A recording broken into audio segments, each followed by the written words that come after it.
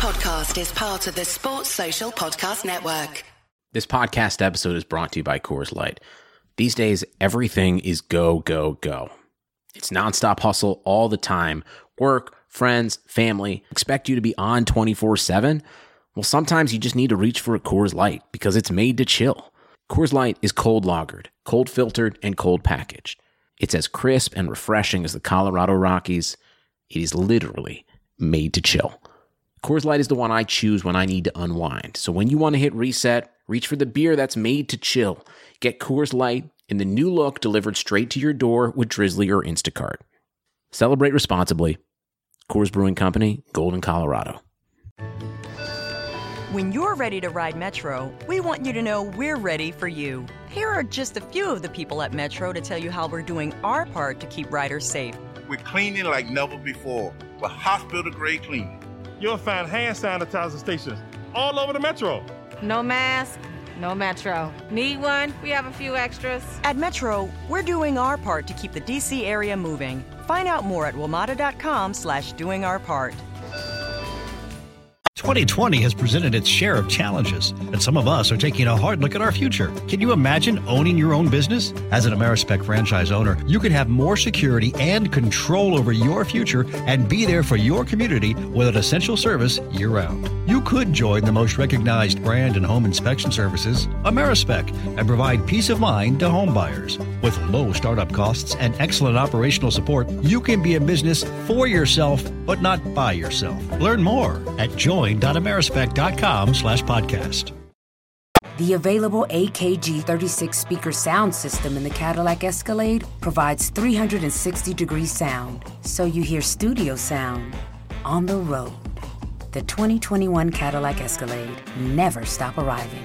It's a counter-attack. It's Didier Drogba, and now get down the middle. Drogba goes, scores! Stretch it, mix it on anything. Chelsea 2, Arsenal 0, and Didier Drogba has... Drogba in the centre! McCoy just came from the ground and went forward. Now going back madness. None of it can go be practice. Make sure you get it together. Stretch it, mix it on anything. This one must have came from... If I say then it's gonna be a lunatic. What do you mean, man? I sound like this guy, which guy? I don't even know what he on. Let me sip my tea. Can't take me for a month. Man, I done sometime back time. Unbelievable! Madas. As possibly bleak as this. Drogba! Madas. Never ended up in McDonald's. And I haven't had a trophy in a long time. Not the fault that I played for the Gunners. He done it! The greatest night in the history of Chelsea Football Club. What's happening, everyone? Welcome to another edition of Chelsea Hour. Myself, Yassine James. This week, I am joined by Jermaine. What's going on, my guy? What's going on, brother? All good, man. All good.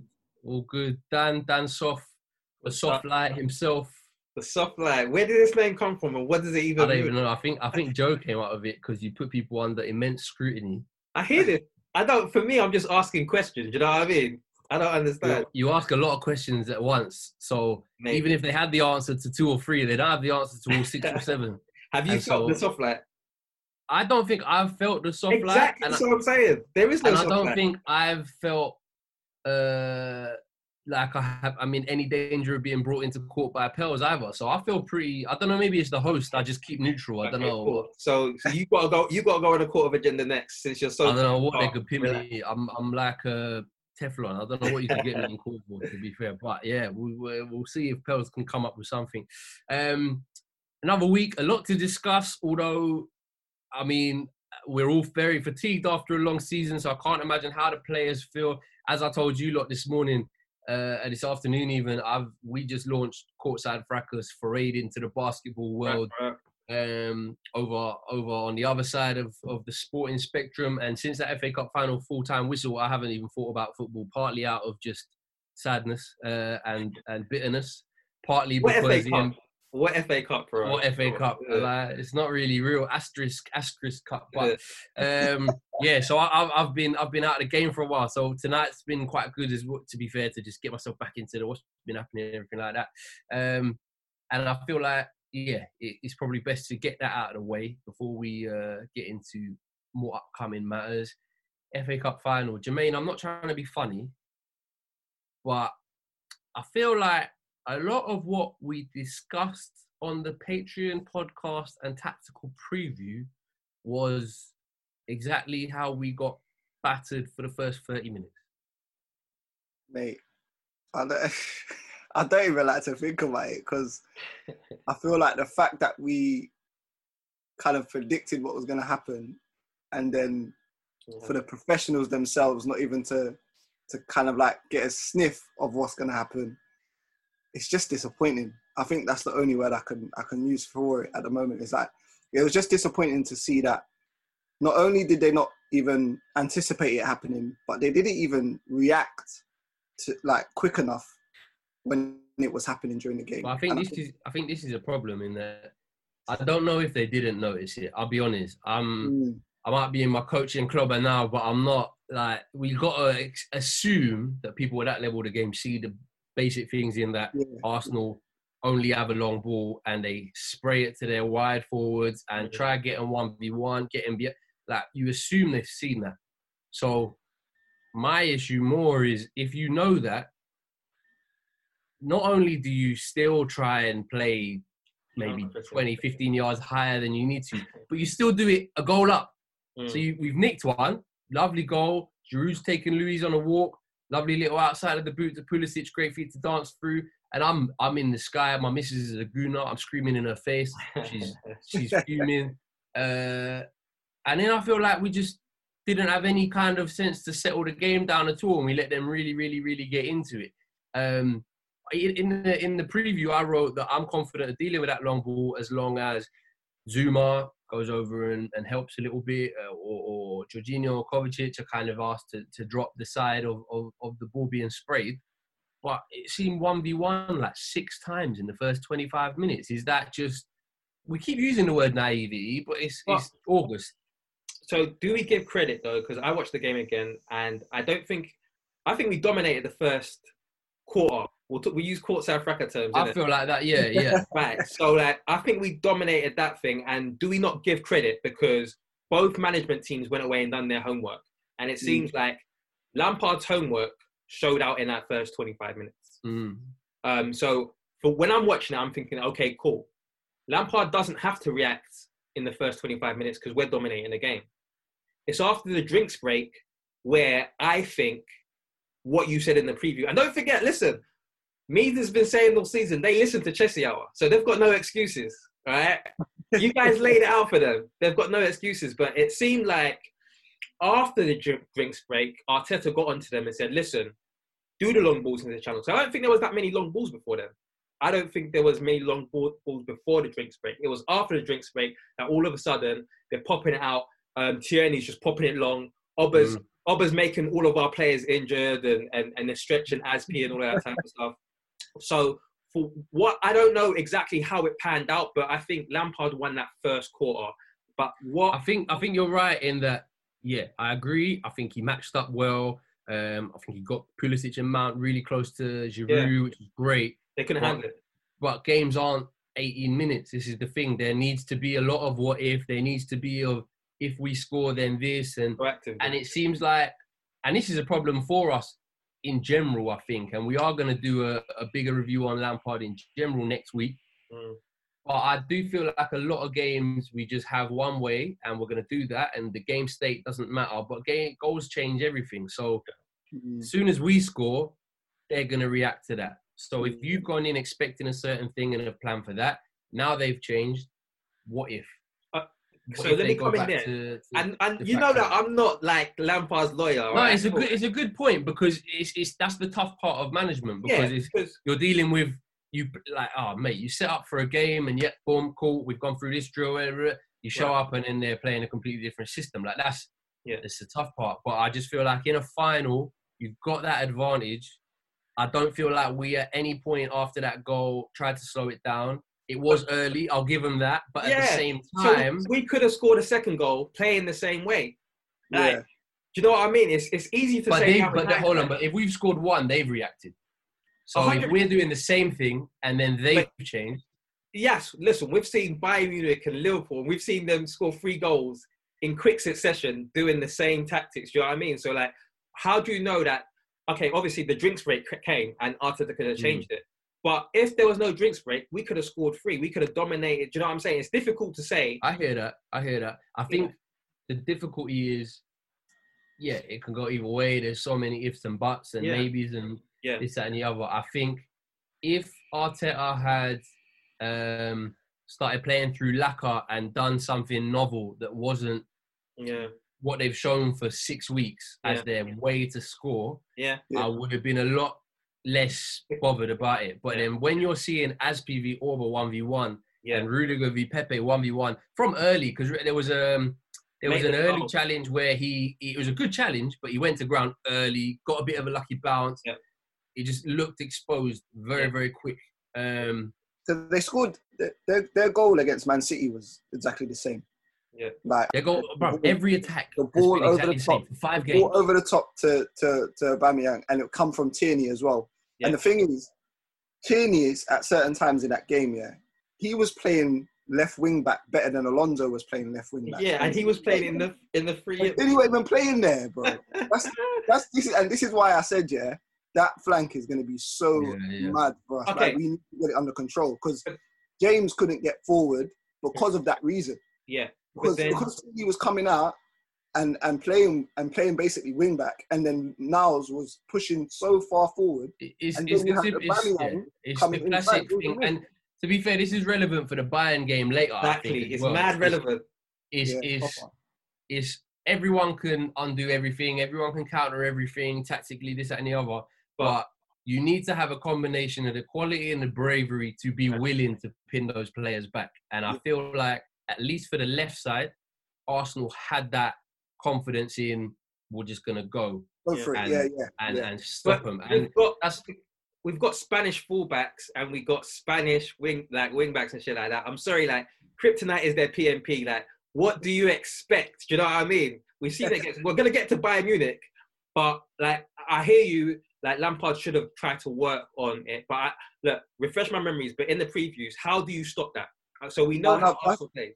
I was gonna say that as well. I think there's a part of it as well that just comes down strictly to the personnel as well. Because at the end of the day, whatever you tell Azpi to do in terms of changing his game, unless you're gonna change formation, Aspi's gonna struggle. But you know what though? But you know what? Like, even you're right, but that's why you have 2. So Aspi's gone out there 1v1 really tight. But there's 2 things wrong with it. Number 1, it's 1v1. So if there's a touch in behind, he's gone. Number 2, what I was actually surprised by is he didn't even get done by pace by Aubameyang. He got done by fundamentals in that the ball's in the air, his body position's all over the place. He's going tight to a player who's taller, probably better in the air, quicker. And it's like, just if you're by yourself, just delay that. Just 5 yards, 7 yards. So I think, look, Lampard had a way he wanted to play. He wanted to play high. He wanted to press. With that, he took a risk that he was going to go 1v1 with them people. Personally, and this is just me, I would have been really, really conservative early. Yes, we got the goal. I appreciate that. But Arsenal don't have a lot of ideas. So I think if they, like, Lacazette doesn't get too involved in their play. Ceballos plays nice football, but he's not that penetrative. Xhaka is just there for jokes. Like, if they get frustrated, I don't see what else they would have had. I felt like we just invited the long ball too easily. And I think we gave the space for the long ball. And to be crediting them appropriately, the one thing I think we did identify that they are very, very good at is they're very good at getting narrow with the 3. And after our goal, their back 3 gave up nothing all game, which, I don't want to attribute blame. It's just credit to them. I think they're very good. But also, they're very good at constricting the midfield. So, also, just for whatever reason, Giroud had his worst day ever with things actually sticking and touches and stuff. So nothing really got there, bypassed anything. I think at the beginning of the game, things were sticking. Like, obviously, we scored the goal from that. We saw Mount getting chances from it. But I think just after the drinks break, I was looking, because it's almost like a timeout type of situation. And I think he said to Luiz, like, because I don't know if you remember, straight after the drinks break, Giroud's on the floor for a while and he's crying because he's been elbowed. And I think he said to Luiz, look, you're letting him get away with it. So I think Luiz got a lot rougher and he started basically fouling him. But he was kind of... And he's got that in his locker. And he's got that. This is one of the things that we talked about as well. In the write-up in particular, is I was just like, the final could get decided partly on just whether Luiz will lose Giroud for everything or whether he won't let him get away with anything. Partly, and he didn't, and he has his usual big game self, apart from slightly for the goal. And I'll be honest, I don't mean to get all Raymond Verheyen about it, but I don't think we looked particularly quick. Having 2 bust-up hamstrings in the same 90 from very durable players was a bit strange. Like, I acknowledge that they got played a lot of minutes, so it could just be muscles doing what muscles do. But after 7 days to prep for a game, no game in between, I don't know, man. Like, I don't want to get all accusatory, but you wonder. 2 massive muscle injuries in a game. You've had 7 days. They didn't look too bright at times. They didn't age well in the game. I think they tired quite quickly. You wonder if maybe the preparation was entirely right. I think Arsenal played generally a less intensive game anyway, so they were probably able to just last a little bit longer throughout the halves. I think we just got done, to be honest, and there was shades of Derby Villa, and there was shades of a lot of our losses, really. And we have the better of play until we get punched in the mouth, and then we're on the floor crying. And it's well, I think what you said, just in terms of maybe we should have gone in more patient, but I think one thing that you don't kind of associate with Lampard is patience. And like, we know that from the whole season, it's like he's been saying intensity. I'm going to need him to run. These are the type of words that he's been saying over and over again. And you can talk about the amount of games we've played, but we're not the only team to play so many games. You know what I mean? So, and we've been clocking up injuries all season. So, there is something in it. And again, it's just like the Bayern Munich match. I know we're going to come onto it, but it just feels like in these type of big games, you can't try to win it in the first 5 minutes. The fact that I saw Rudiger pressing the goalkeeper. He pressed Pepe, but he followed him to the 18-yard box in the first half. I was thinking, no wonder he likes him, fam. We're all here wondering why he's not on the chopping block. Well, Pepe almost lost the ball as well, I say. It might have come good, but it's like, I always remember what Mourinho said at the Man United game when we lost 4-0, I think it was. And he said, you can, in possession, you can press high, but you always have to think about, okay, what if you lose possession? And I think that FA Cup final basically echoed that. Don't forget, this is the bookend of the season. And that was a lesson that Mourinho said at the front end of the season. And again, it's just like, we've conceded the most goals in terms of transition as well. And it's like, is this something that's going to be fixed for next season? Because you can buy all the players you want, but these are like fundamentals in terms of... Well, sorry, Jermaine, go on. Sorry, yes. It's part of the game for me this season that seems so weird though, because you watch games like City, and I know like they never had their top striker playing, and probably like for the defenders it was a bit of an easier way to mark in terms of, you know, the Sterlings, and that it was probably a little bit easier for them to mark those kind of players. But against City, they can play and be so compact and so they can concentrate for such large periods of the game, but then you'll be dominating a game, winning a game even, and then when you need to do those things, you can't do it. And I haven't been able to get my head around that, because I don't understand how you can do it for a whole 90. I get it, because I feel like when I watched the City game, and you guys can echo in, it almost felt like, do you remember when we lost against City 6-0 and we had to play them really quickly after that? In the League Cup, right? Yeah, but then there was the respect that this is City there, so we're not going to fly forward. And we haven't seen that many times under Lampard, that respect. And it was shocking when it happened. It was but you're right though, because why have we only shown that respect to City? We haven't really shown that to Liverpool. Do you know what I mean? Yeah. We've gone toe to toe. So it's difficult to understand. We didn't show it to Bayern as much. So it's difficult to understand when we're picking and choosing when to kind of. I think this is something that will sum Lampard up, to be honest. And I think it's not so much a criticism that I'm saying. It's just a characteristic in that he probably isn't. I mean, he's learning, obviously. He is a younger manager than Mason Mount is a player in terms of actual seasons playing as a pro and that. but it is very characteristic that he wants to be on the front foot and he wants to be proactive and he wants to do this, that, and the other, and he doesn't seem maybe as concerned with the opposition directly. He doesn't seem to nullify stuff and really zone in on things. He just wants to, we go out there, do our thing, we play our way, take care of ourselves, which I get it. It's cool. It's your attitude. But if I'm completely honest, I don't think, especially with the players we have, it's the attitude that is going to win you anything, if I'm honest. And it's so frustrating because, again, like, look at the teams we came through in the FA Cup. Leicester, United, Liverpool. Now, okay, Leicester, United, there's debate. The Premier League tells you that those teams are better than who we lost to in the final. Yeah. And again, you want to talk about respect and setup and place on the pitch. If we play with the same average sort of position as against United, I think that Arsenal game comes out completely different. Yeah.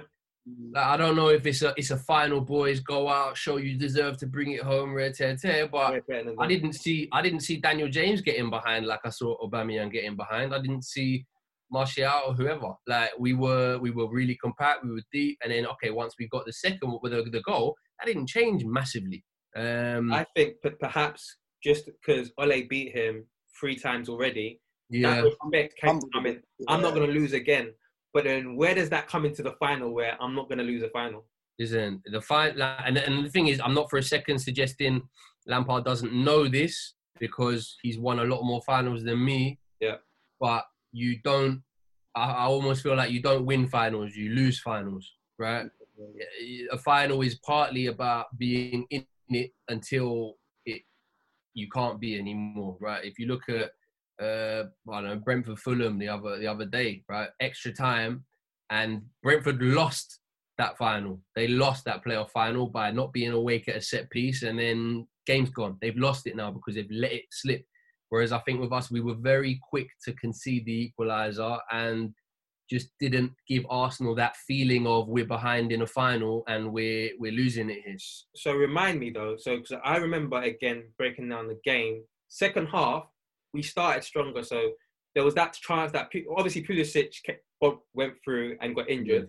But I remember there was another chance. I think we started to do long balls. I think it just became, I know you're talking about new age Lampard managers, but it just became long balls both kind of ways. And like Pulisic was getting in behind. And yeah, that's why the injuries kind of happened, because our guys couldn't sustain like the quick kind of transition of the ball. But I think, again, we dominated that first bit of the first half. So whatever changes Lampard done, again, I'll give him credit because we dominated it. But then obviously, unfortunately, Pulisic gets injured. Yeah.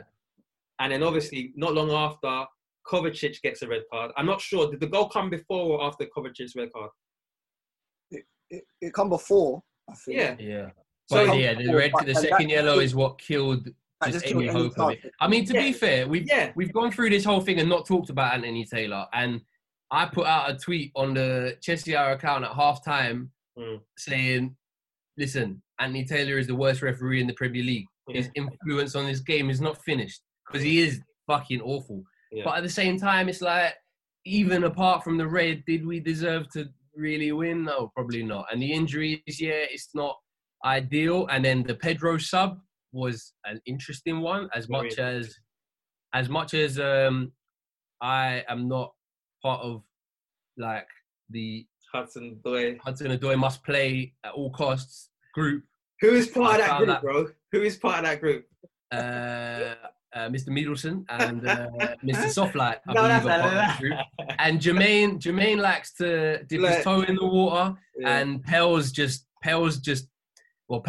doesn't understand that football is a business. It's nice. He's young. He still has the beauty in his heart. Wow. I'm not going to patronise Pels right now, bro. But I know he's going to rage when he hears this, so it's great. But yeah, that was a strange one as well. And like, I know I was the only one. I got battered for this on Twitter. People on Twitter were like, I don't care. Why do you care? But if I'm Roma, I'm thinking, what the fuck are you doing? Like, what are you doing? Pedro fully said before he signed, I don't really want to sign because I have a move. When he did play against Leicester, he didn't look like he really wanted to do anything. You've given him his send-off. He's been a really good servant, hard worker. I hear that. Yeah. Don't play him in a fucking cup final. Like, what are you doing? He was bright when he came on, by the way. Like, he was okay, but it was bizarre. It was bizarre. Like, and again, like, you're not. I'm a big Pedro guy, to be honest. I really like Pedro, but I did raise an eyebrow there and just think, yeah. Hudson-Odoi is another topic, and we all kind of agreed in the initial podcast after the incident during lockdown that he probably wouldn't play again this season. But I don't know. I just found that a bit of a strange one. And then, but then there's other factors. There's the Willian Arsenal issue. There's Pulisic going off, of course. Like, you don't really plan for those. Second yellow. It's a lot to manage, and I don't necessarily think the game got away from him. This way we've seen it get away from him in times like Bayern Munich or not. I think it was a lot tighter of an affair than those. Yeah. And on those cards, like that's just it was the little things as well. Taylor seemed to just give every little thing. He got a bit overawed. Not only is the second yellow a foul on Kovacic, if it's a foul at all, I don't particularly think it was a card either way. But the first one's harsh as well, and a bit of a let me stamp my authority on the game. But at the end of the day, I don't think it was managed particularly well, and I think Arteta, having watched Arsenal so much for that preview that I wrote up for the Patreon, I hated watching them. I thought they played disgusting football. It made me ill. But I came away from it really rating Arteta as a coach. I don't think their squad is good, and I think he's got massive buy-in from people like Aubameyang and Pepe to work hard. I think their pressing is really, really, really well organised. And I think going off drinks break, your point, I think he is probably a lot more alert and attuned to making in-game little adjustments. And just in the drinks break, like, he had that kind of magnetism from the players, like what he's going to say is going to change it for us, that belief. And we've seen so many times during the season when we go a goal down, like, we kind of panic. There was we've seen it not just now, but they went a goal down. They went a man down in the reverse game when Arteta came in. They didn't panic. Again, they went a goal down in the final. They didn't panic. And I just feel like he's got this kind of assured nature, like, just believe in what we're doing and it will eventually come through. And he said himself that, I don't have the players now, but I'm willing to shift to do what needs to be done. And don't forget, just before Arteta went to Arsenal, we played Man City in that game where we started really well. If we talk about and we mirror it to this Arsenal final, we started really well, but then City made some in-game changes, and then City kind of took over. Now, I'm not saying that was Arteta. I'm not saying, of course, but he's part of a coaching setup that is very tactics focused. Do a lot of research on the opposition, are obsessive. Whereas then, I don't know the inner workings of the club, but Spygate last year, Bielsa going into those depths, and Lampard was a bit like, we do analysis too, and almost was a bit bitter about that much detail being done. And also, like, we'll see. I think it's been a massive learning season for Lampard, and I think we will get onto that next week. But really quickly on that, just last point, I think maybe him seeing in that City game, him seeing Chelsea go ahead and just knowing that, look, listen, with tweaks we can win it. We saw it in the Arsenal game, going ahead, and obviously a man down, with tweaks we can win it. So in that Arsenal game, 1-0 down, of course they're going to believe that they can come back. And I just feel like we need to do more to have a bit more of that when we go down. And that's well, this is a bit of a concern of mine. I don't disagree with Lampard, but I hope that it's one thing in public and another in private, in that after the FA Cup final, he's very much talking about individual errors. And other games after losses, he's talking about individual errors. Now, I don't disagree with him. Rudiger for the second goal is one of, even for Rudiger, that's on a highlight reel, right? Like, it's diving in at near enough the halfway line on a player who's not really going anywhere if you stand him up. Like, yes, individual error. I know there was a big debate about Zuma. I don't think that was particularly an individual error. I think it's just 1v1 in the box with a marksman. You know, it's tough. But then Azpilicueta, again, individual error. Like, I'm not ruling those out. They are individual errors, but there are ways that you can set a team up to limit them, right? And so I am hoping, if I'm completely honest with Lampard, I'll talk about this again, but I think he is idealistic / naive / ballsy / brave, whether you want to be positive or negative about it.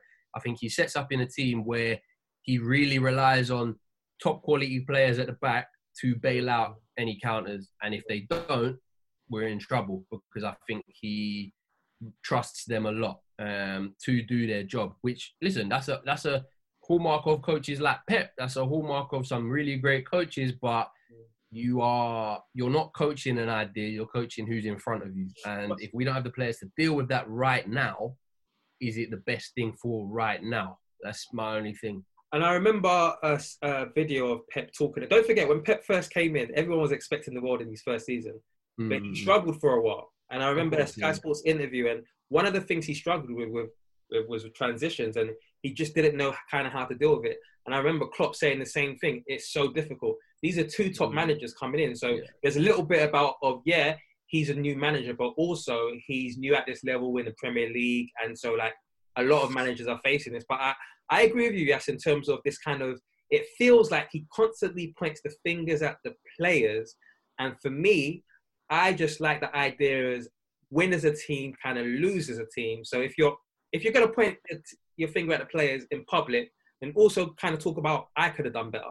That's just kind of what I get from it. It's like every single time it's like, yeah, they should have done this, they should have done that. And maybe it's just me, but it feels like a lot of time he points the fingers at players. Now, if I'm in his camp and I keep on seeing him pointing at we're passing it side to side and we're doing that, it's gonna like kind of dishearten me. It's gonna feel like he's not in it with me. He's not in the trenches with me. I don't know how you guys feel. I think with Lampard as well, like just going back to what we were talking about with the whole how like Arteta changed the game, like in-game management and all that.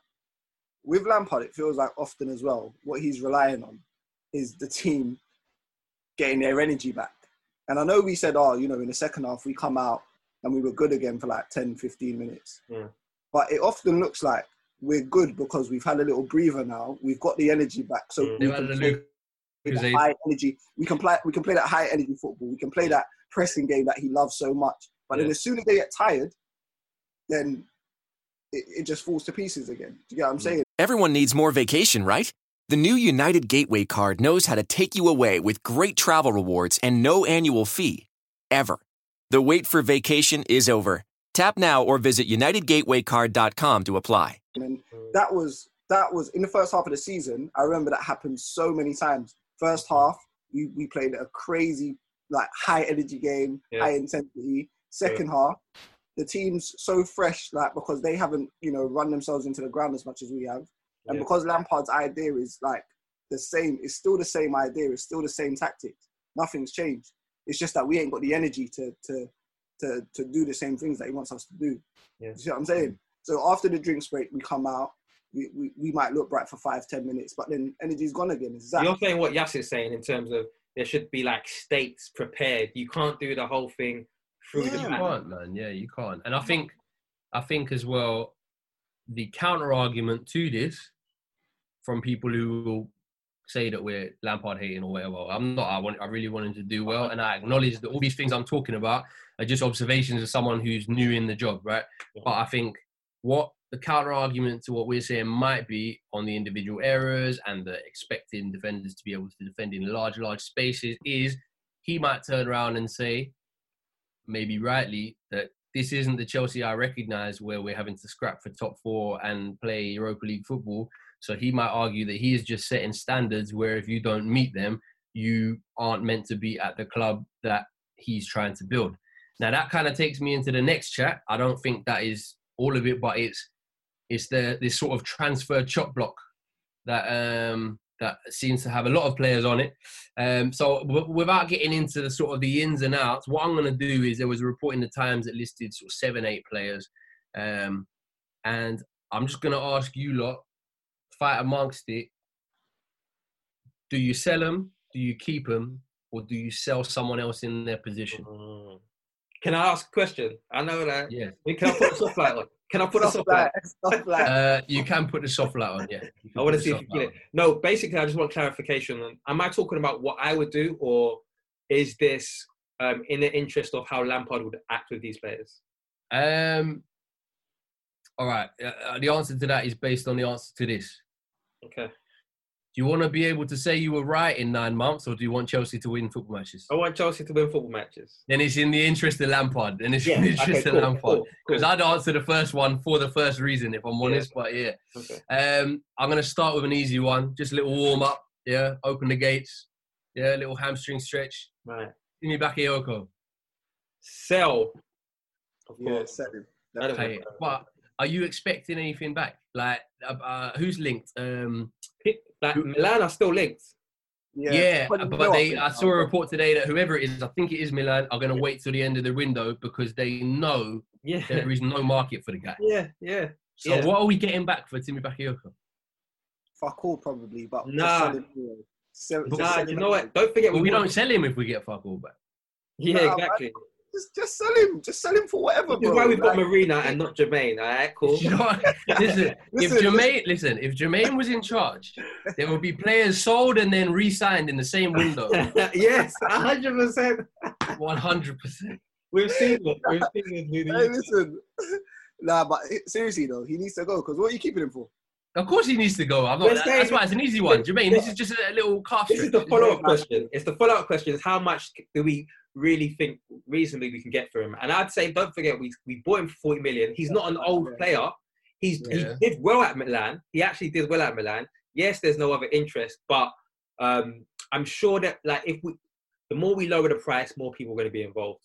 And he won't mind going to like an English club that have just come out like Leeds. So I definitely think we can get 10, 15 million for him. Yeah, I reckon so. I think Milan will buy it though. That's a heavy loss. I think Milan will buy it though. It's a heavy loss. Throw some bonuses on there, please, because that is a heavy loss. But okay, easy one. Warm up. I'm a bit wary of the soft light, so I might put some shades on now. But Mr. SpongeBob could have represented Nigeria in another life. Dan probably would have liked it if he did represent Nigeria in another life. Mr. Ross Barkley. Ross Barkley, we got to sell him, but everybody knows my position on Ross Barkley. Ross the boss. I feel like I just want him to get loads of games because don't forget, he's only started like 15 games, but he's done well. He's got like 4 assists, 2 goals. He's come in I think he started the season well. People forgot. Again, at the back end of the season, he came in, showed what he's about. But at the same time, look, he's just Chelsea fans don't rate him. Lampard kind of tosses him to the side whenever someone else is fit or is yeah. So yeah, let's sell. Jermaine, are you also on the sell Ross, let Ross flourish, or would you keep him around? Yeah, I think sell him more so for the fact that I think you'll actually get some good P for him. Like, especially from some of the performances that he's had for us recently. Is he going to drop Europa League, mid-table, or further down? I don't think he goes any lower than Europa League. I don't think mid-table. I think that's harsh. I think Ross Barkley... But it's not just, quality of the player, but in terms of who those clubs are. Who goes for him, yeah. I think... Yeah, that's a good point. You know what I'll say? You know what I'll say is... probably. What I'll say is what we do so often is that we lower the value of all of our players so much that, they usually go to clubs that they shouldn't really be at when they leave Chelsea if they're not a starter. And then they get a big move off the next move. So, like the market for Ross Barkley, even though he's an England international, don't forget, with Grealish, with Maddison, with all of these, it's still Barkley that starts. And not only Barkley that starts, he's playing well. He's usually England's best midfielder. So, there will be a market, but it seems like West Ham, just because that's Moyes' boy, and obviously we're interested in Rice. So, yeah. The thing is, these mid-table teams, they got money now as well, innit? So, that's COVID, I don't know. Certain apparently big clubs are having to sack 55 people with families to sign a Chelsea region. Listen, we don't do them things there. We don't do them things there. But that's all right. Do you know what? I don't know what it says about Dan's talent ID, Jermaine, but this is like a Dan Soft favourites list. Michy Batshuayi. He's gonna be watching all these players when they leave. 100%. I'm gonna buy six shirts. I buy stocks low, and I'm in there for the long game, right? So I've done this. This is not my first. I had Salah on my CV. Meads was trashing him. I said, look, I'm gonna hang in there. I had Salah, I had KDB, I had Sturridge. All of them, they've come through. So I'm just waiting because To be fair, I was very much with you on Sturridge. I remember agreeing with you back in the day about him a lot. Yeah. So I'm hoping. That's one of the reasons I'm excited for them to leave, because I feel like hopefully Barkley and Batshuayi, they're gonna show you some things. I am leaving the podcast if Batshuayi scores 30 goals at any club. I don't care if he joins Forest Green and scores 30 goals. 30. I won't be able to fucking deal with it. You've set the bar mad high. You've set the bar. I won't be able to deal with it. That's how you can tell that Yas wants to stay. Yeah, I couldn't be like caught on that, but I enjoy it too much. But yeah. All right, Jermaine, 2 of your faves. Right, and then there's a follow-up question to this. Both of them, keep or sell, Emerson Palmieri, Marcos Alonso, both linked with moves away. Emerson a lot more. I won't lie, Emerson was in the team up until December, January. I've always felt like when he's on form, he's a really decent option, but he's never looked quite happy. But then the agents come out and basically said, nah, he's chilling, like he wants to stay. So I don't know, but he's more linked away. But Alonso does have his links as well. I think the contract's a difficult one to shift there, but if you talk about individual errors and maybe Lampard wanting to up quality, he's vulnerable. So those two. Yeah, sell them both. Ooh, and one of them. We're going to play a left back, Jermaine. This is what I mean. We signed one of them 2 weeks later. No, listen. Not because Emerson I actually like, and I've been a fan of Emerson since last season as well. Sorry season, but it's more so just because we know that Emerson's not fancied in it, so he's not going to play. It's like I'll say keep Emerson, and then I'll see Aspie left back. Like, what's the point? So Emerson, unfortunately, he has to be sold. Alonso, sell him, and then obviously you can get someone who you want to play right back in it. You can buy someone who you want. Like, I don't give a fuck if it's Chilwell. That's what I'm saying. So a lot of this is just get Lampard who he wants. Do you know what I mean? So we're not chopping and changing. Like, get your Rices, get your Chilwells, but we're gonna be onto you. Yeah. We're gonna be onto you in the flop.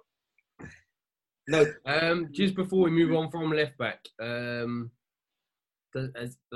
not like these Twitter people who, as soon as we're linked to a player, I watch a 4-minute video from Football Brazil or Scout Nation and just think that they are the world. Oh yeah, it's what we need. You guys was doing that today, though. Sergio Reguilon, I don't know, but apparently he scored a banger v Roma. I didn't watch it because I tried to, only watch Champions League. But I didn't watch it, but apparently he scored a good goal. I know nothing about him. I don't watch La Liga anymore. I find it very, very boring and tedious. Does anyone have any better of a scout report than me on this person that apparently we're linked with? I don't know how good the sources are, so you can educate me on that as well. Listen, my scout report, is only coming from FIFA, fam. I saw the most Team of the Week cards. That guy was getting Team of the Week cards every week, fam. Like, he was actually killing it. I'm not going to lie. So I know for a fact that he was performing. But I didn't watch him, though, so I ain't going to talk about how he played. I heard about him from listening to Muga, and they were saying, he's been the best left back in La Liga. And, not just them saying it, now we're linked. That's all I'm hearing. He's been the best left back in La Liga. But don't forget, this is Spanish fullbacks. I knew you were going to bring that up. I feel like we're 10 years too late. I feel like we saw Spain dominate, and then we signed the generation after, who just are not this Morata, Alonso, Azpilicueta. The only one we managed to snag was Pedro, looking for a nice little last stop. The only thing I'll say, we are linked. I don't want to be. I remember with the kind of whole Neymar's next Robinho thing. I don't want to just be coloured by what we've seen here. If he's a good player, come in. I don't have the scout report. So let's just see, man. If anyone does listen and they actually know what he's like and hasn't just watched a clip that I could also watch in 20 seconds, let us know, man. Because ABC, anyone but Chilwell, please. Yes, ABC. I fucking like that. It's as easy as ABC. Anyone but Chilwell. All right, last couple. Jermaine only wants one left back because he's harsh. Kurt Zouma. Keep him, man. So this one interests me because I don't quite understand where he clearly went out of favour, clearly, because he didn't play for the longest. But he's looked almost reliable. He can't play out. I saw someone say that he can because he did 3 clips wide. It doesn't count if it's gone over everyone's head and you weren't under much pressure. That's not playing out. That's doing the bare minimum as a pro footballer. But I digress. He's not the tidiest on the ball, and he has his moments and can mobility-wise not be great. I think he has got better in the air, but he can lose markers a little bit. But he's our most reliable, if not best. I don't know. That's an argument when you say best, but he's our most dependable centre-back. So I don't quite understand. Again, it might be a market thing of you can get P, but what's this? Keep or sell? I'm keeping 100% because unless we're buying 2 centre-backs, I think clear he's our best centre-back. I think clearly in the air as well, he's our best centre-back. And one of the kind of routes to go for our opposition this season has been crosses. So why, unless we're bringing in 2 bangers, and I just don't understand. Like, we're spending this much money in Havertz. We've already bought Ziyech and Werner. If there's budget for a whole new defence, cool. But if not, why are you selling our best defender? Yeah, it's true. It's true. Because then that leaves you with having to buy, like you said, 2 centre-backs and a left-back. Basically, and a goalkeeper. We haven't spoken about that yet, but it's like, it's too much. Why are you raising funds? And if you're selling to raise funds for Zuma, why are you raising funds to buy? Do you know what I mean? Doesn't make sense. Like, it doesn't. You raise funds with the shit players, not the best of the options. But that's the argument, isn't it? It's like you can't, because you want to raise funds with Bakayoko and you get 15 million for him. So I guess the argument is if Zuma might be our best now, but if Lampard doesn't see him as a proper, this is what I want to build my defence around, and you can get 40, 50 million, because I find it strange, like the links for Zuma seem relatively solid in that they're sourced in France and they're from solid journalists. And do you know what I heard? Apparently Zuma's kind of partly driving it because he said he doesn't like rotation. And allegedly, Rudiger's unhappy with rotation as well. Now, the Rudiger one I can stomach. The Zuma one's not cool. But I understand. I don't think defenders are used to being rotated. Do you know what I mean? No, and this goes back for me for a Lampard thing, which I still don't understand. In that his argument when we highlighted all the rotation, which again made me laugh because the quote came out after we'd been on about it for about a week. So again, look, boy, listen, Jody, go on, listen, but and Lampard, it was just like, again, like I just didn't get it. He came out and he said no top club has a set partnership anymore, and it's just a lie. Like I don't know what we all have Google. Like what are you doing, bro? Name me a club and that face you've just done. That's my face when I saw it. I was like, but you're just lying, bro. Like we. Every club. It's not actually a debate in any form. Every club has the one, and then the 2 who plays 60-70%, and then the other one. Liverpool, Van Dijk, Gomez, United, Maguire. And it's never been a thing as well. The thing is, it's never been a thing. It's never ever been a thing to rotate your centre backs. It's never been a thing in football ever. Yeah. This is what leads me to think that the Tomori move to go on loan next season is partly just like, I'm not trying to get involved in those big decisions, because you've got the 4th one going who's looked okay, and then you've got the 3 chopping and changing, and then Tomori was involved in that shake-up early on. It just kind of, it's a weird one because they all want to play. They're all at the prime age where they should be playing. They all have a flaw or 2 or the other. I think it's a weird one, and I think maybe he just wants to clear out, and I guess Zuma might just be a bit of another problem. Don't forget, we've already got a giant in. We've already got the 6'5" Dutch, the new Van Dijk. Can't remember the name. Mbuyamba, I think. Mbuyamba or something like that. I'm not getting excited about. Do you know why I'm not getting excited about any academy players? Because I think Lampard's had enough of this youth shit after this year. He's fuming. As we can see by some of the signings. But okay, so you both keep Zuma, but what do you think we're going to do? I'm going to sell him, obviously, because we're fucking Chelsea. We do that shit. We sell the players that we need. I don't know. I think it's too weird for him to be sold, so I'm going to say we're going to keep him. Okay, notably, Antonio Rudiger's not on this list released by the Times. Again, don't know how valid it is. And again, like, it just seems to be. I get the feeling that Rudiger is his guy almost. Like, okay, there was the drop after the West Ham game, but like Rudiger's played through. But then he talks about individual errors, and the only individual errors in that game were the captain who's played every game, and Rudiger. So surely that's a little nod there. I don't know. But he's not on this list, so we can't debate Rudiger. He's chilling. We're not even going to debate him. But if Lampard, out of all the things that he's done this season, I will let all of those things fly as long as he gets rid of Rudiger. Because that is the biggest criminal decision that he is going to make. Yeah? If he decides to keep Rudiger for next year, for him to be a part of the team moving forward, that's trying to win cups. We are not winning a cup with Rudiger at the back. So I saw a stat recently, and it looked, I mean, let's put it this way.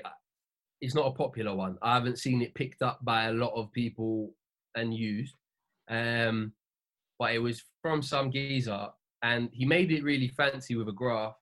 The graph didn't seem to actually be needed, but it basically said that Rudiger is excellent, use that word, and our best defender, because we have the best courtside fracas promo here.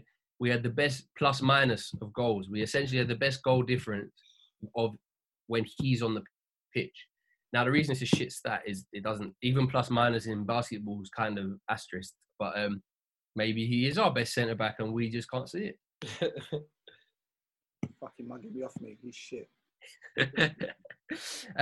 He's not on this list, so he's staying, but apparently Andreas Christensen is on this list. So keep, sell, and what do we get if we sell? Give me that Ginter brother from Gladbach. Let me just take him, and then you can take. He's not better. You do know that, innit? Like the Ginter Just try. We need to get rid of these He's guys. shorter, slower, and does less. Like, I know for sure Jermaine hasn't seen him. I know for sure. Yeah, and the thing is, I have as well. Like, he's all right. He's all right. I'm not going to sign him. Like, I like Gladbach. I watch Gladbach a lot. He's all right. He's all right. What? Who's in for Christensen? Huh? Who's in for him? This is the thing. I ain't seen one link, but he's on this list. There you go. So just try it, then, innit? Just he's on the list. Would you sell him? So you'd sell him, right? I probably would sell Christensen, yeah. Okay. Would you sell him then? Yeah, so like, because I'm keeping Zuma, I'm selling Chris. Okay. Yeah. And then in the games where Rudiger and Zuma do struggle, I'm not trying to be defenders play la la la la la, but that is it's a worry if there are two centre backs because they do both struggle on the ball. Do you think there is a need for someone to partner one of them on the ball, or you think that's fine as it is and that's the least of our priorities, and that would be the first two for you? I don't like Rudiger. Do you know what I mean? So for me, Rudiger's got to go. Like Rudiger struggles with his feet so much. He struggles with his feet. He gets turned in the feint. Yes, like Zuma can be an eyesore. Chris has got issues against big men, but I just feel like those two. Don't forget, those two are younger, I think, as well. Like, there's more in terms of, they should be more in terms of ironing out. Zuma's about a year younger than Rudiger, and Christensen's about 2. Yeah, man. I think we should just sell Rudiger. And like Rudiger's got to go. We can get rid of Chris too. I think Zuma, just for me, shows the most promise. Get rid of both of those. Bring in 2 more. Okay. And then we've talked to death about Kepa Arrizabalaga, so we know we want to sell him. Okay. Do you think there's any hope we actually move him in any way? It's COVID. People are desperate. We're trying to give away a freebie. Do you know what I mean? So but we can't, like, if we do loan him, it's gonna be a big, like, we can't lose that much money. Like, show highlights from last season, bro. That's it. No, like, his stock in Spain is still better than De Gea's. Do you know what I mean? We just have to do our best in terms of, we've got, as a community, Chelsea Twitter, we got to create the good videos, the good highlight videos. We got to pump it out there. Do you know what I mean? I remember last season, even when he was making like a few mistakes as well, because it wasn't perfect last season either, but he become number 1 for Spain, innit? Yeah. And I remember they were still, when they were talking about him, they were still talking about him like he was like some top keeper. So it's weird as well. Like Jermaine and me both kind of had a look at the Europa League final for the Patreon pod last week, and he made a few errors, but I just remember this not be probably first season. You're still feeling him out, but I remember this just not being the discussion at all. It compounds. It compounds, and yeah, it's the Trent goal. It's the Keita goal. It's always flying in top corner, and it's the not coming out. Don't forget in corners, yeah. Yes, our defenders can do better, but it's the not coming out and claiming it. Yeah, and it's the fact that we've had Cech and Courtois, and it just seems like I still don't. Even know before Cech and Courtois, Cudicini's kept us hype, by the way. Yeah, and that didn't seem to impact him so much. Yeah, like he survived the Premier League just fine in an era where it was a lot more physical. Yeah. So I don't know for the guy. Just such a victim to that top corner, so he's got to go. Yeah, well, I mean, we know he has to, but I can't see. I just can't see how it's a feasible deal. One of them like Spanish names, do you know what I mean? I just can't see who affords it that can't also afford better. I don't see it as feasible at all. Don't forget, it's a loan type of thing that I'm thinking of. Like one. Oh no, 100%. But they're still going to charge, and it's going to be like a $7 million a year. Take 80% of the wages. The maddest thing is we're hoping in it because like when he goes on loan, we're just hoping that he has a mad season with that team, like a crazy season, because that's the only way he's gonna get bought. You know what I'm saying? He can't have like an average season. And you know what I'm saying? He has to go there and be a superstar. What I was gonna say is like, yeah, the Spanish game's different, innit? As a goalkeeper, you're not tested as much in terms of duels, but people still shoot in a top corner in Spain. You know what I mean? People still shoot on target. Yeah. Like my boy was telling me the other day, he was like, "Bruv, you ain't winning shit. It's an open goal." That's how much they're not rating Kepa. Yeah, I don't know. I think Jamie Carragher I think clearly watched them for one of the first times up close against Liverpool, and he just sounded disgusted. He was like, "They're not winning nothing with this guy, nothing." He was fuming. Last one of these, which is from the Times report on being put on the chop block. And this one is the headline grabber. And I know, Jermaine, you've spoken on this previously. I'm wondering if your opinion has got more consistent or if you've been swayed by Mr. Middleton, N'Golo Kante. And again, like the fact that he's missed a run-in and a cup final, I just feel like that's even more weight to the argument you've brought to the pod before. Yeah. Bro, it's such a shit argument because like I love N'Golo, innit? I love N'Golo Kante, but honestly, these injuries, bro, I don't think it's going to be the last time that it hits us hard in a very important time in the season. Do you get what I'm saying? Like, we've got... is he fit for Bayern even on Saturday? Well, we'll get on to that. He's training, but we don't know details. He's been training, so yeah, possibility he might even not even be playing that game. But it's like, I feel like we're going to have, loads of games next season. We're in the Champions League. We're going to be playing against top sides again. We're going to need him to be 100% fit. Not 70, not 80, not 85, not 90. We need him 100% fit. Because if he's not, he's probably only going to be playing 2 games and he's going to be out for the 3rd and 4th and 5th. And it's like... I think not only is it the missing big games, it's like you've got a new manager, a young manager who's trying to find his way and his team to play his way.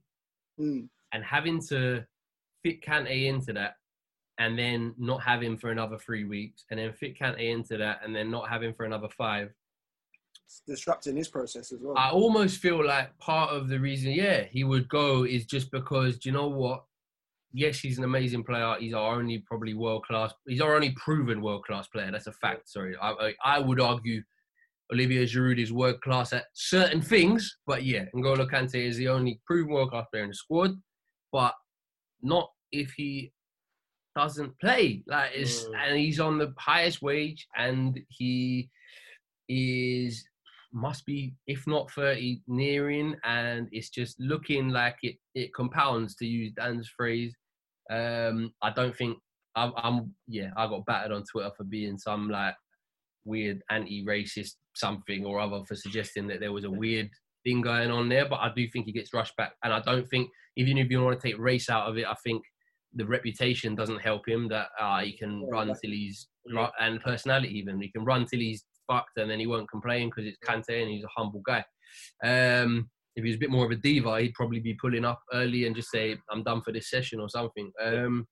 I think it's a really interesting one. I think if he was to go, I think it would be brave, but also I get it that Lampard might just be like, do you know what? While I'm finding my system and my way, I need players that I can rely on to use. There's a saying that the best ability is availability. And if he's only going to play half the season and you can cash in now as opposed to anywhere else, it's tough because you start him in every final, you start him in every big game. But how do you predict these injuries? I was going to say, I get the difference, but do you remember when we sold Robben? Mourinho sold Robben because of those reasons. I can't rely on you. You're a great player, and that's the issue. Because when you come in, I start building my team around you, but then you can't stay fit. And I just feel like Jermaine's saying, yeah, when he's fit, you have to play him, but it doesn't mean you have to build a team around him. If you know that he's injury prone, then you can still build a team around him and then have him and just explain to Kante, look, we can't build a team around you because you haven't shown a level of fitness. And I just think because he's getting older as well, then for me, it makes it, especially, look, Lampard's got to kind of persuade him. He's got to be the salesman. But if I can say to him, like, listen, we don't want you to keep on getting injuries, so we're going to protect you. You're not the infallible N'Golo Kante that can just be put out there without getting injuries and that can run. So what we're going to do is we're going to protect you. You're going to have a reduced role, but in the important games, you're going to play. Yeah. I think that... And also, I think, for what it's worth, when these links for Kante came out previously, Kante seems to just want to... He's happy, as far as the reports suggest. He's happy. He wants to stay.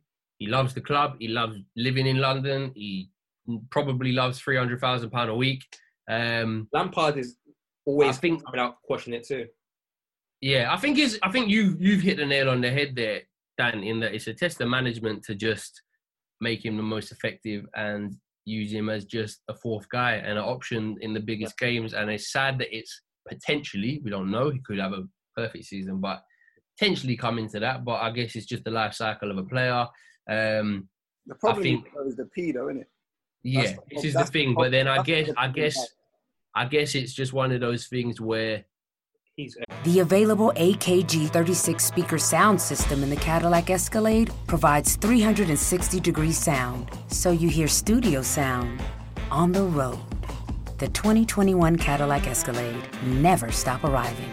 End it already from his past that he's done. Yeah, but not even that. It's just like you're a top club and trophies get won on fine margins. And okay, yeah, you might get 30 million euro, 40 million euro for Kante, but you get what, 80 for winning the Champions League. It's like over 3 seasons. Maybe it's just, if you have a player of that class on his day, it's just not worth the fee.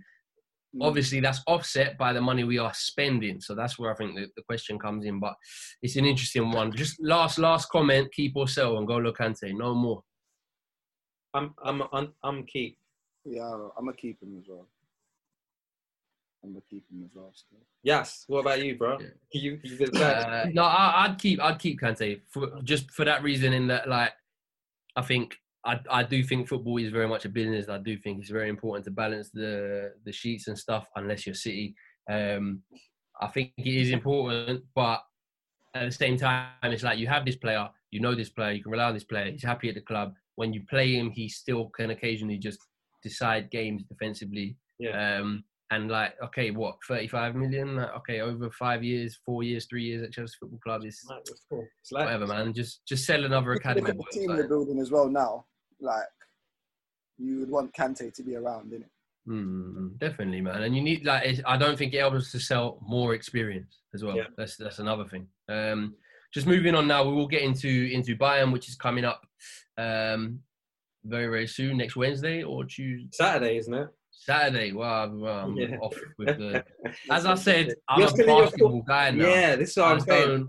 I don't have an excuse though, because I don't have another sport to jump to. You know what I'm saying? At least you can cheat on football. Listen, there's a management boardroom triangle of Koppen, Fracas, Chesiawa, and Make United Great Again that are collaborating in a way I never thought they could, considering the differences. And I'm too deep into that for the basketball podcast right now. But it's coming soon anyway. This is the very much the last part before it. Little bit of news on it just before we sort of go into that game, starting with a preview of the last leg. Obviously, my background on the pod today is just to make me feel a bit better, really, about the last time that we had some good news against them.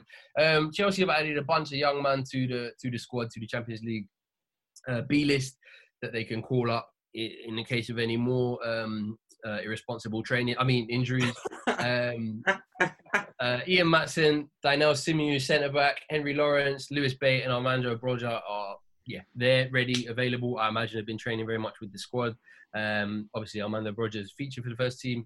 Lewis Bate, who was called up to the FA Cup final squad after Billy Gilmore's injury. Ian Matson, who we've seen previously.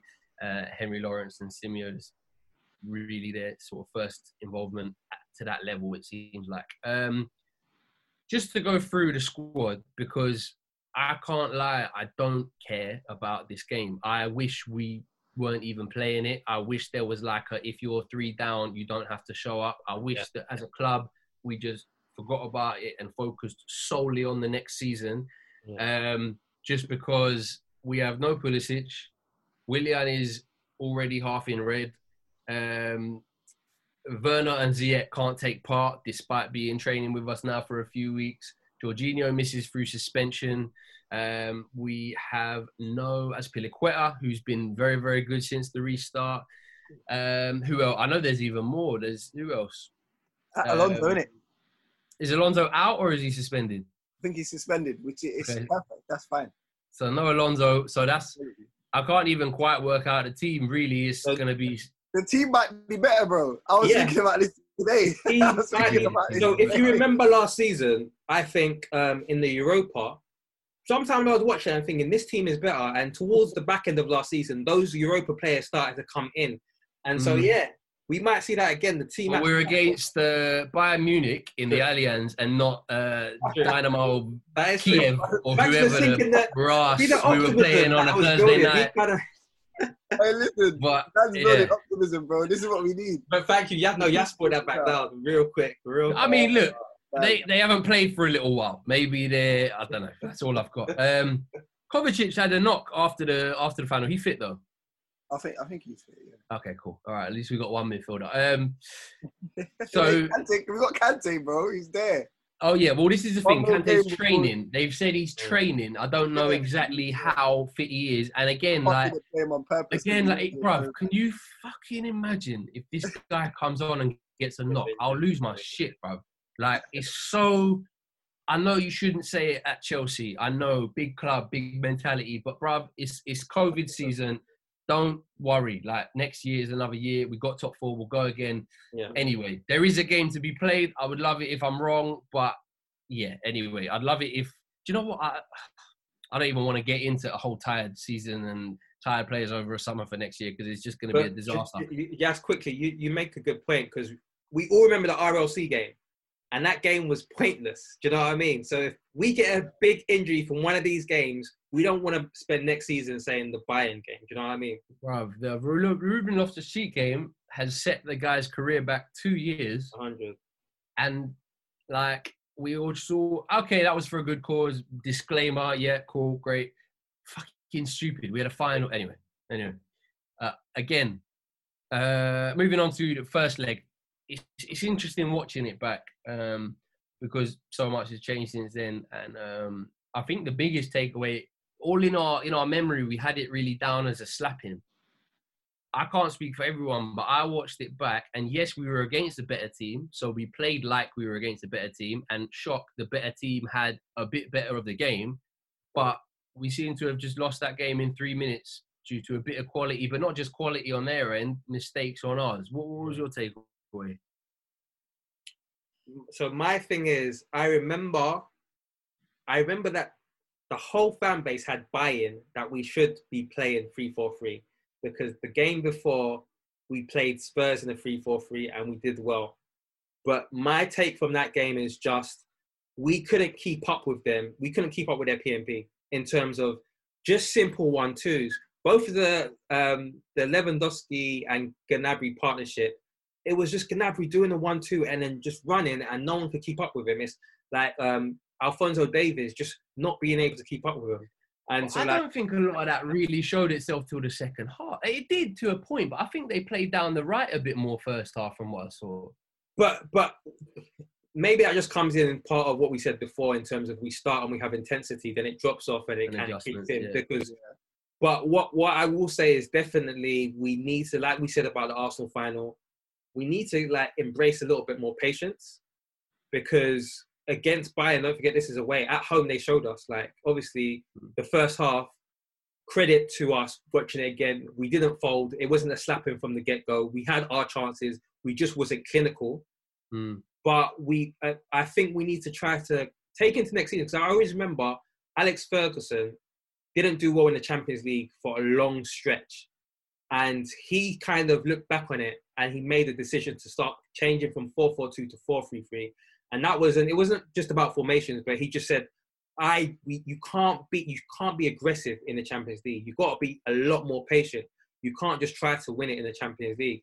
And I know Mourinho's always said, just stay in the first leg. Don't try to win it. It's the same with the cup final. You're essentially playing 2 cup finals in these knockout games, right? Yeah, so stay in it. So obviously, look, it's lost. There's nothing to stay in. But it will be a good kind of dress rehearsal, I think, for next season. Even though we've got injuries, I think for Lampard, it's a good way to try to say, okay, let me try to apply my lessons in this Champions League fixture, and let's not come away with a slapping. Let's try to be a bit more patient, and then just kind of, obviously, you can't help it in terms of personnel, but try and be a bit more clinical and take our chances. But yeah, we'll see what happens. Like it's almost like a free shot. No one cares, like we said. Mm-hmm. But Lampard could use it as an exercise, I think. Rain, what was your takeaways? I don't know, man. I was watching like the first half before we come on the pod, and I was just looking at a few of the times when we got through on goal and that, like with Mason Mount, there was a few bits of good play with Giroud and that. And I was thinking to myself, you know what? If that's Hudson on the right, wait, give me up. Hey, listen, remember, Cho's our guy, you know. Remember I said you were dipping the toe. He's still a very, very good player. So he's a good player. I don't necessarily think he is the difference in the games. No, he might not be the difference, but what I'm saying is Alphonso Davies was like finding it very easy to. He gave Mount like a good 10 yards in front of him, and he still could catch him. He picked him up like a nanny. He picked him up like a child running away, and a nanny came after him. It's like, and the thing is, I'm saying if we have bits of play like that, and it's Hudson getting through, I think it's a different story because Hudson's rapid, isn't it? Are you saying? Yeah, no, I hear you, but then there's the whole. I think 2 of those chances in the whole game, maybe not the first half, come from Mount being Mount and intercepting a pass. So yeah, it's a lot of. He'll still be on the pitch though. He'll be on the time. Exactly. So it's Barkley you want off. I don't know how Dan's gonna feel about that one. How did we move on to Barkley? How did we move on? Well, he's the other. Hold on. If Mount's still gonna be on the pitch and Hudson's on, then that's Barkley. Don't forget we don't have a midfield. But one thing I will say is don't forget William. I'm gonna be honest.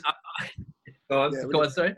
No, I was going to say, obviously, William didn't start that game, and it made sense because the Spurs game, we did well, but we definitely need a bit of Joe. We need a bit of what Joe likes. We definitely need a bit of pace and power in there, just because... You know what? I thought that on the first watch, right? Yeah. And I thought that up until rewatching it. And you know what? You look at... They're very, like... You can see as a team, they're very well conditioned and they're very strong. Like Lewandowski is he's almost like a beanpole, very strong centre forward. And yeah, they've got Coleman, who's a very quick player. Davies got all the headlines for Birdie and Reece James, which actually on the rewatch reaffirmed what I initially thought, that it was actually more about matchups and triangles than just a foot race. I don't think Reece James had a good game at all, but I don't think it was that simple. But Davies, Coleman, cool, PMP. Gnabry. Do you know what? He's quick, but I think that's not his He's good, like technically and clever. I don't see him as PMP default. Like I don't think PMP is just like you're only that. But what I'm saying, no, but I think that's it, when it's said as like, especially by Joe, it's said as almost like a defining characteristic a lot. My main point really is you got people there like Thiago, like Kimmich, like Muller, who is the anti-PMP.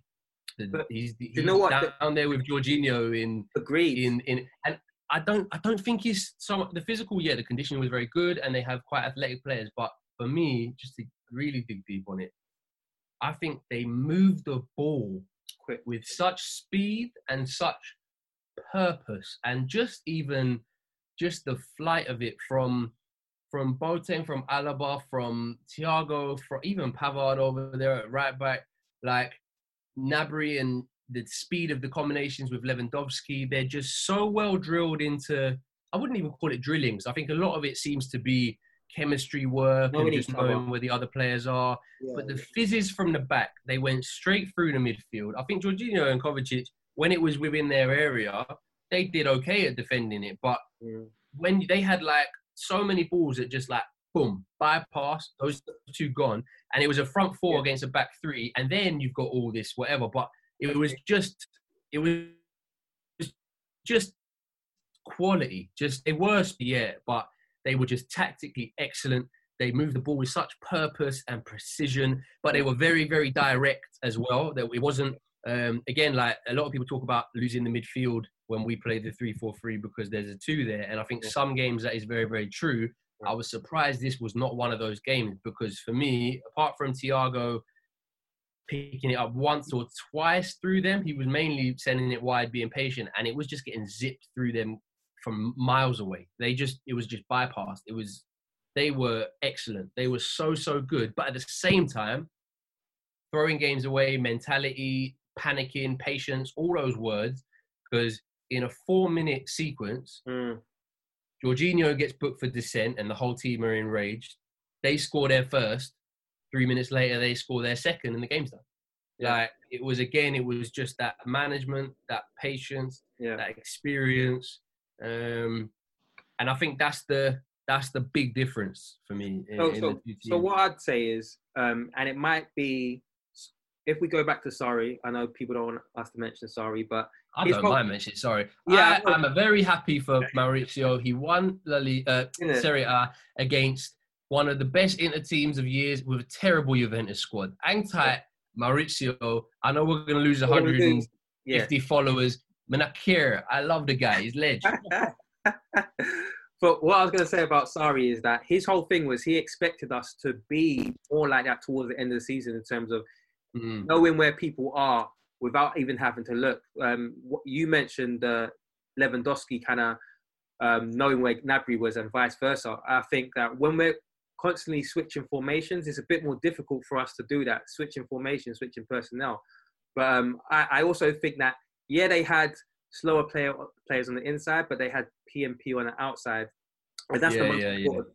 That's the most important place to have it. So when I talk about having PMP, I'm talking about more having it on the outside. Yeah, and I mean, if you're offering me a quick left back who can handle physical contact over Alonso, of course I'm taking it. Emerson. Or even Emerson. But I just felt like I kind of went into that game expecting to see people ragdolled, and to be honest, that's Champions League quality. They didn't even get close because the ball was just moving so quick. The only real like boom physical used was Davies down that left, and Coman with a few 1-2s around Rudiger that left him miles away from where he should have been. This time it will be interesting though, because there's 3 positions where I do think it will make a huge difference if they play. I think Aspie, as good as a defender as he is, I think he's shown so many times this season that he's struggled with proper pace, like lightning quick pace. Yeah. And, that was evident again. That will be different because if we play 3 at the back again, it will be someone quick because we only have quick centre-backs, funnily enough. We got Christensen, Rudiger, Zuma, they're all decent in terms of pace. You've got left wing back. It won't be someone slow and brain dead like Alonso who can't defend to save his life. So you've got that changing, and then midfield. Like I feel like if it's Kovac and Kante, and I know that we've criticised them at times, sometimes that in games they don't look the best in terms of chemistry. Kovacic had a good first leg, by the way. Very good. Yeah, he had a good first leg, and if you've got Kante there, and Kante comes in and he performs the way we know he can perform, and then you have someone with pace to get at their defence in terms of with Hudson, and then you've got Mount working as well. All of a sudden, it looks like it don't really look like a bad team, and that's what I'm saying. Like, you give us opportunities. I think if you give us a couple of opportunities and we take them chances. Yes, shoot him down, please. Yes, shoot Jermaine down. I think it's true though. I think we're still going to treat it as a free shot, because I think even the management probably expects that. Like, if I'm honest, I just don't think they want the headache with the next leg, even if they got through. I'll be real. Like, you already heard Lampard asking for a delay. Like, you don't want the headache. If you're not one of the favourites in these European tournaments, just bust out. Like, it's not. no one will have a go. You got a whole new season. Just go plan for that. Look after your players. Like, don't worry in it. So I think they are seeing it as a free shot. But I think it will be good experience if Hudson-Odoi does come in. If Mount has even more responsibility than he usually does. If we are to get a fit Kante, that would be good. Giroud now is in a much better moment within the team than he was in Feb, when he just sort of only just fucking got out of Lampard's block list or whatever you call it. I don't know. I think it's an interesting game, but if I'm completely honest, I'm not expecting a whole lot. I'm just going to enjoy it, look at a few individuals, see how they handle it. But yeah, I'm not expecting a whole lot. I think what I'm more interested in, and we won't spend too long on this because I know we're going to do a separate podcast, but just to finish the pod this week up, is having looked back at that game and seen one of the premier sides in Europe, because this season's Bayern have been very good since Hans Flick took over from Kovac. Having looked at one of the premier sides in Europe up close, with the signings that we've made in Werner and Ziyech, and the Havertz signing, which although very much delayed, and it's a bit hit as well with him advancing in the Europa League, still all these journalists seem to think it's still happening. What needs to change? Will these players bridge a gap? And I guess just how far off it are we really, and how do you see this looking in Lampard's time here? Lewandowski has been one of the most prolific strikers in Europe, and it's a big testament to Werner that he's anywhere near him.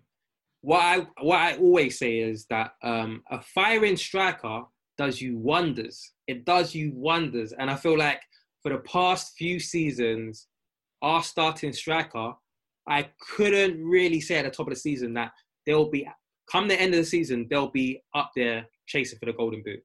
I couldn't, there was no hope. Starting with Morata, I've never been a Morata bandwagon.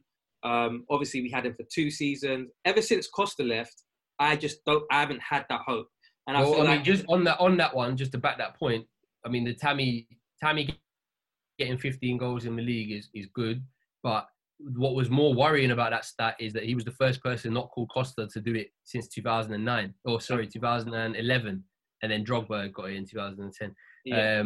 Hazard got a few penalties, but like Costa aside, we haven't had one for 10 years, essentially. Exactly. And so if you look at Leicester this season, when Vardy was scoring, he was like, Leicester was the third best team, and then Vardy fell off. And you look at Kane this season, he's not been able to be firing. And obviously we don't see Spurs. I just feel like obviously the last time we won the league, we had a striker that put fear in defenses constantly. Now, I know more than anyone else, Costa dropped off, but he would score 20 goals before he dropped off. Do you know what I mean? So I think that Werner, forget about, like with Lampard, you can't really predict what the formation is going to be, what the personnel is going to be. So there's so many different things. But I definitely think if Werner can come in and have a similar type of form that he has had in Germany, that's going to do us wonders. So that's one thing.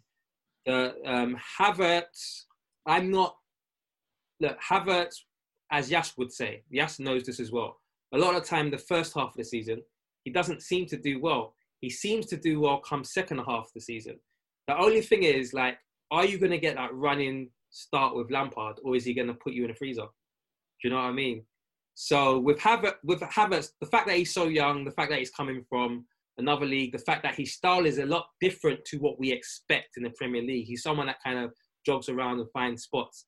He might get a little bit of criticism, so I'm not going to put too much on him. Ziyech, I think, is a very Lampardish type player in terms of he's not really patient. He just wants to shoot or score, but we need spirit. Yeah, we need a bit of that. We need a bit of that because, like in the Bayern Munich game, like we need something just to get us back in the game. And I think we've missed a little bit of that since Hazard. So attacking changes, all good, but it's like, I need to know, are we going to settle down with a normal back four? We've played the field already. You know, we've had our time. Let's just settle down in terms of back four. Is Lampard going to be so agitated? I feel like he's so... I call him a button basher, and that's not... It's negative. I'm not going to lie. I haven't heard you use that one before. It's negative, but I just feel like it seems like... don't know the moves, bro. The runner that don't know the finishes. It seems like, okay, cool. We've used one formation for 5 games. That's the information. Then the next 5 games, that's the next formation. And it just seems like... doesn't seem like it's a plan, a long-term plan. It seems like we're moving from just what's hot, like very much. So I think we're making the right type of signings, but it's all going to be about the implementation. Yeah, I think in terms of the attack, similar to Dan, like I do think the caliber of signing is perfect in terms of like Ziyech, Werner. Personally, for me, I just want to be threatening again. Like every time I've watched Chelsea more time, even like before Roman, like I just remember us, even with our attackers, we're always like some kind of threat. We've always got some kind of threat, like Hasselbank, Johnson, all them guys. Like they didn't really take them for dickheads. You get what I'm saying? And I feel like our attack right now, I feel like nobody even cares. Like that's what I feel like when we go into games. Yeah, bro. Like we're going into games, and I feel like West Ham are looking at us like, this Willian Don, he's just going to do his thing on that side. I think where I agree with you is where I see it like almost like opposite what I said about Lampard. When people go a goal up against us, they're like, all right, they're done. Yeah, 100%. And that's my biggest thing for next season is I feel like people know about Ziyech. People know about Werner. They're not going to be coming up against Chelsea and be like, oh God, this is going to be like, we can sit back, we can chill against this side. You know, like they're going to be very, like I feel like they're going to be in 2 minds of what to do against players like that. And then you add players that we've already got, like your Pulisic's and your Chos, and obviously Havertz if he comes. Bro, I just don't see a lot of teams being able to deal with our attack next season. Even if they've got a plan. Do you see what I'm saying? Like, that's how good I think the players are coming in. But with the defence, I feel like it's still very important that we sort out the defence and the goalkeeper. But I think a major and the midfield and the striker and the I feel like and a major sports scientist and the set piece coach and all of that. But I think one of the major things I say about the defence is that a lot of people I don't think pick up on is that we've also conceded a lot of goals because it kind of ties in with us not being threatening and us being very easy to kind of attack against as well. So like people gain confidence against us, attacking the Alonsos, attacking the Aspies. As much respect as I've got for Aspie, like I said, he's losing his legs a bit. So when you get more confidence in attacking the teams, you start to throw more players forward and you start to... Well, I mean, this is what we said about the confidence they had on that left side of Arsenal. They were like, you know what, we're just going to go. And the reason I linked that when that point was made to Bayern is because I've always been a big fan of the overloads and the natural kind of advantages of space that a 3-4-3 can give people. Or 3-5-2, whatever you want to do. What I found so striking about Bayern was just how they set up, because they were so confident of Alaba and Boateng being able to handle any longer passes and just get straight back into play. And because they were so confident of Davies being able to recover and be so confident of Kimmich just being the most disciplined clever player. I fucking love that guy. He's so good at everything. But because they're so confident of those 3 or 4, they just pinned the back 5 back so often where it was just at 4, just hiding behind the midfield. And then it's like, that's why those direct passes was such a mad thing, because you've got Lewandowski, Muller, the space invader himself, Gnabry, and Coman all literally standing in the gaps of that back 5. Yeah. And it's because, we can go pin them. And it's bravery. And I think Lampard's got that bravery and that idea without maybe some of the know-how, but also just the quality. So, and the question was about Europe as well, wasn't it? Like, it was about like how we would see him in Europe. And I was talking even from a Premiership point of view, but like from Premier League point of view. But it's the same thing, isn't it? In Europe, they don't even sit back like that. So when we're going to play teams with those kind of players and they're trying to play us, like, I feel like Chelsea, we could have a lot of joy next season in Europe. I don't think teams are going to play like your Newcastles and your West Hams, where you chill back and you wait for the counter. Well, I mean, Ziyech can find a pass from 40 yards. Werner can find a run, and there you go. And then hopefully Hudson-Odoi and Pulisic hopefully is fit and carries on his form. Hopefully Hudson-Odoi is in a place where he convinces the manager of his worth and puts the string of games together. Hopefully people like Mount grow. Hopefully some Havertz comes in, and I think I've mentioned it before, and Dan knew what I was on about Benitez's blanket. It's just you can't do both. You have to go or you have to sit, and it's only if you're good enough at one of the two that you can get anywhere. But I do think it'll be very interesting when we do this podcast on Europe, just to talk about these tactical trends and how we're going to fit in them, because it's the players is half of it, and then it's just how they fit together. Boys, long one tonight, but it was a lot to discuss with Champions League impending and FA Cup just finishing, which I will just now forget about because who cares? COVID, isn't it? I'm still fuming. Next week, same time, always Chelsea Hour. Throughout the summer, as we did during the lockdown, no football will be no problem. We will be delivering the regular content as possible. Usual little reminder, which I keep forgetting to do at the beginning, but that's just because I'm keen to get into it and chat about the club. If you want to support what we're doing, if you're a fan of what we're doing, you can support us as a patron. So if you hop onto patreon.com/Chelsea Hour. Summer is a great time actually for us because we're going to sit down and just discuss all of the content that we are going to share, whether it be interviews, merchandising, contests, giveaways, everything like that. But also it just allows us to improve what you're already enjoying and give away more content in terms of the FA Cup final previews that we did, the Court of Agenda stuff, some more analysis in more detail, looking at trends that maybe people don't notice. And really, really excited to kick this on for next season. It's been a year of growth as much for us as it has for Lampard. Although I don't know who's come further, to be fair. I'd like to think we've done better. But yeah, listen, peace. Boys, thanks for joining again. I'll see you both next week, yeah? Cheers.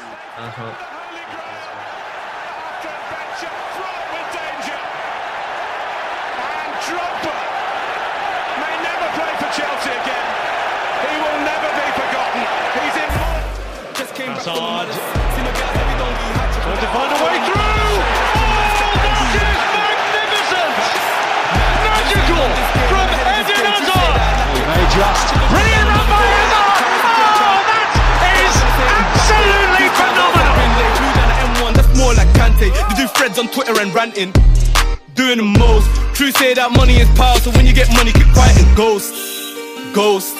I remember when I shot my shot, but I didn't have guap, so I hit the post. But next time it's a golden goal. Does anybody want breakfast? Guys, let's go. I'm leaving for McDonald's in 5 seconds. Why didn't you start with that? The Breakfast Stampede Meal. It's only at McDonald's, where there's a meal for every morning.